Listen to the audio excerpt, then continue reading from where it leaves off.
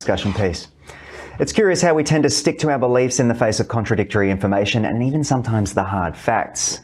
If we aren't voicing our opinions in friendship groups, at the workplace, or even with our family, the sneaky influence of confirmation bias is apparently permeating our lives. And of course, Aaron, you wanted to touch on this. You were looking at some stuff about confirmation bias. I was having a conversation with a friend the other day who I love dearly about electric vehicles. And it was a story that we've been covering that Hertz, the huge American-owned car rental company, back in 2021, had spent an absolute fortune buying EVs, Teslas, all sorts of cars from GM as well.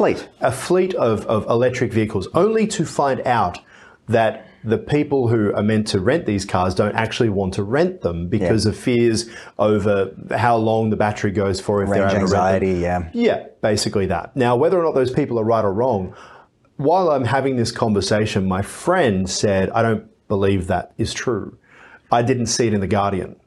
And I said, oh, what do you mean? And then as we continue the conversation, became really clear. I mean, we spent a lot of time focusing on right-wing organizations and the trouble with people who just get the news from one place. Yeah. But the point is, it's happening right across the spectrum now. Remember that old saying, moderation, including moderation itself, as in, you know, if you're going to drink, don't drink too much, but every now and then it's okay to drink a bit because it allows you to let loose. Letting loose is a great thing in human society. I'm not condoning binge drinking, but when it comes to where we get our news from, I've got another friend who says, I just get all my news from Google because it's an aggregator. An aggregator is actually a great idea, being able to aggregate sources from different places with different perspectives. I read The Guardian, even though I don't necessarily agree with everything it says, but I know when I read it, I'm going to get a particular perspective. Yeah. It's the same if I check out a right-wing news organization, I know what I'm going to get.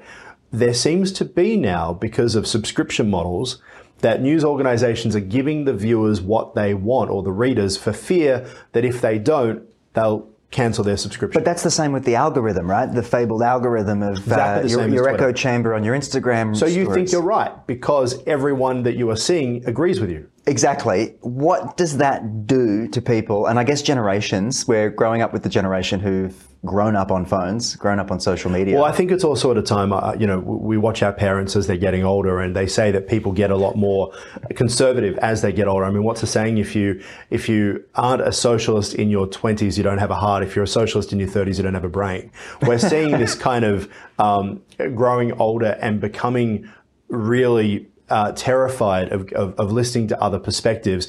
And then the younger generation, the next gen, the millennials, I forget which one we're up to, they are becoming a lot more activists. I'm seeing it in journalism. Journalism used to be about never having an opinion. Now, the only people who seem to be attracted to the profession, not the only, but a lot of them, seem to be people who aren't there to tell the news, but to tell you what it means.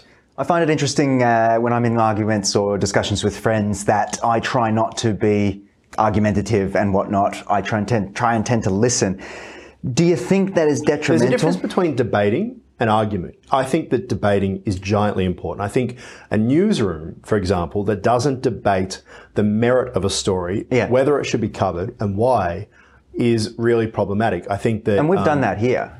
Absolutely. We talk about it all the time because in my belief, the best argument should win. That should be where we go. It shouldn't come from me as a proprietor. It should come from all of us as to how we're feeling about things. Yeah, absolutely. Now, it's interesting to think about. And again, I'm wondering if we're being a bit sensitive, or there's a generational thing where it's like if somebody has an opposing opinion, I don't know, there just seems to be slammed doors. I think the power of the media taught people that there was an opportunity to be an activist. So if you really wanted to make change in something, you could join a news organization. I watch some news bulletins and it's like half hour of hard luck stories about people who are having a really tough time in life. Now, I'm sure that's really important to them, but is it news or is that current affairs that belongs somewhere else? And did the people who made those stories, who chose those stories, get into journalism to tell those stories? It's interesting you're focusing on journalism. I wonder how this discussion would translate to other industries and water cooler discussions as well. Well, you see, for example, in the aviation industry, everything that's happening at Boeing at the moment, when you have an organization, any organization, where people can't stand up and say, I don't agree with this isn't right, you see problems. Absolutely. All right, well,